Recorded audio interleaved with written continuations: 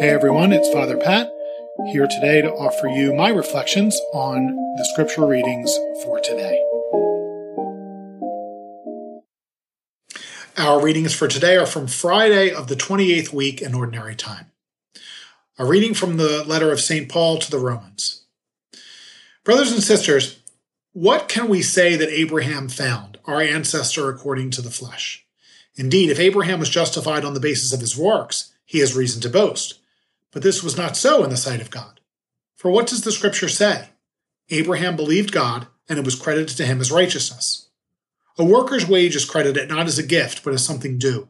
But when one does not work, yet believes in the one who justifies the ungodly, his faith is credited as righteousness.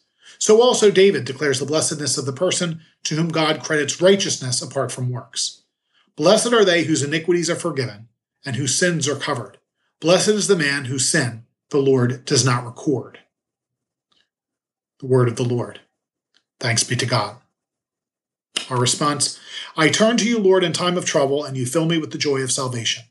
I turn to you, Lord, in time of trouble, and you fill me with the joy of salvation. Blessed is he whose fault is taken away, whose sin is covered. Blessed is the man to whom the Lord imputes not guilt, in whose spirit there is no guile. I turn to you, Lord, in time of trouble, and you fill me with the joy of salvation. Then I acknowledged my sin to you. My guilt I covered not. I said, I confess my faults to the Lord, and you took away the guilt of my sin. I turn to you, Lord, in time of trouble, and you fill me with the joy of salvation. Be glad in the Lord and rejoice, you just. Exult, all you upright of heart. I turn to you, Lord, in time of trouble, and you fill me with the joy of salvation. The Lord be with you. A reading from the Holy Gospel according to Luke. Glory to you, O Lord. At that time, so many people were crowding together that they were trampling one another underfoot. Jesus began to speak first to his disciples. Beware of the leaven, that is, the hypocrisy of the Pharisees. There is nothing concealed that will not be revealed, nor secret that will not be known. Therefore, whatever you have said in the darkness will be heard in the light, and what you have heard whispered behind closed doors will be proclaimed on the housetops. I tell you, my friends, do not be afraid of those who kill the body, but after that can do no more. I will show you whom to fear. Be afraid of the one who, after killing, has the power to cast into Gehenna. Yes, I tell you, be afraid of that one. Are not 5 sparrows sold for 2 small coins?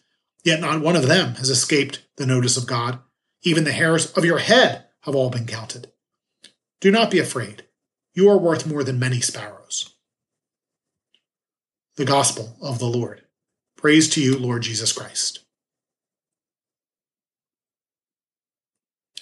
I've noticed that when I'm traveling, particularly to a place of a different culture, that I'm instinctively more polite than when I'm at home. It's been a hard-earned lesson, believe me. But when you're the outsider, you want to do your best to keep any potential helping hands on your side in case of trouble. First among those good practices is a sincere and hearty thank you for any kindness offered or service provided. Interestingly, for us as Christians, Abraham is more widely honored across time and place than Jesus himself. We join both Jews and Muslims in recognizing Abraham as a model. Today's first reading, however, initially made me feel a little uneasy. I know in my heart that we cannot save ourselves through our good actions. Salvation is a gift from God that is rooted in another gift, the virtue of faith freely offered to us by God. But it still gives me a little heartburn to think that Abraham's extraordinary obedience to God didn't somehow contribute to his place in heaven. But it's a reminder that no matter how good we try to be, all good things, emphasis on the all, are a gift from God. Just as a vendor's good service is his or her choice, regardless of our good manners, even more so is God's goodness a pure blessing. Which I suppose is why we as Catholics consider the Eucharist as the essential act of worship. The meaning of Eucharist is thanksgiving. We come together, first and foremost, to give thanks to God. If we are fully engaged in that act of thanksgiving, and if we enter into communion with Jesus in his perfect act of thanksgiving, the offering of his life to the Father, then it's inevitable that good works follow. What other rational response is even possible when we understand and rejoice in our hearts at just how generous the Lord God is to us? I hope that you also make it a point to be thankful to those who serve you. Frankly, it just makes practical sense if you want life to go a little bit more smoothly. But our thanks to God isn't just a human transaction. It's the spontaneous act of love for one who has faith. May Almighty God bless you, the Father, the Son, and the Holy Spirit. Have a great day, and say a prayer for me.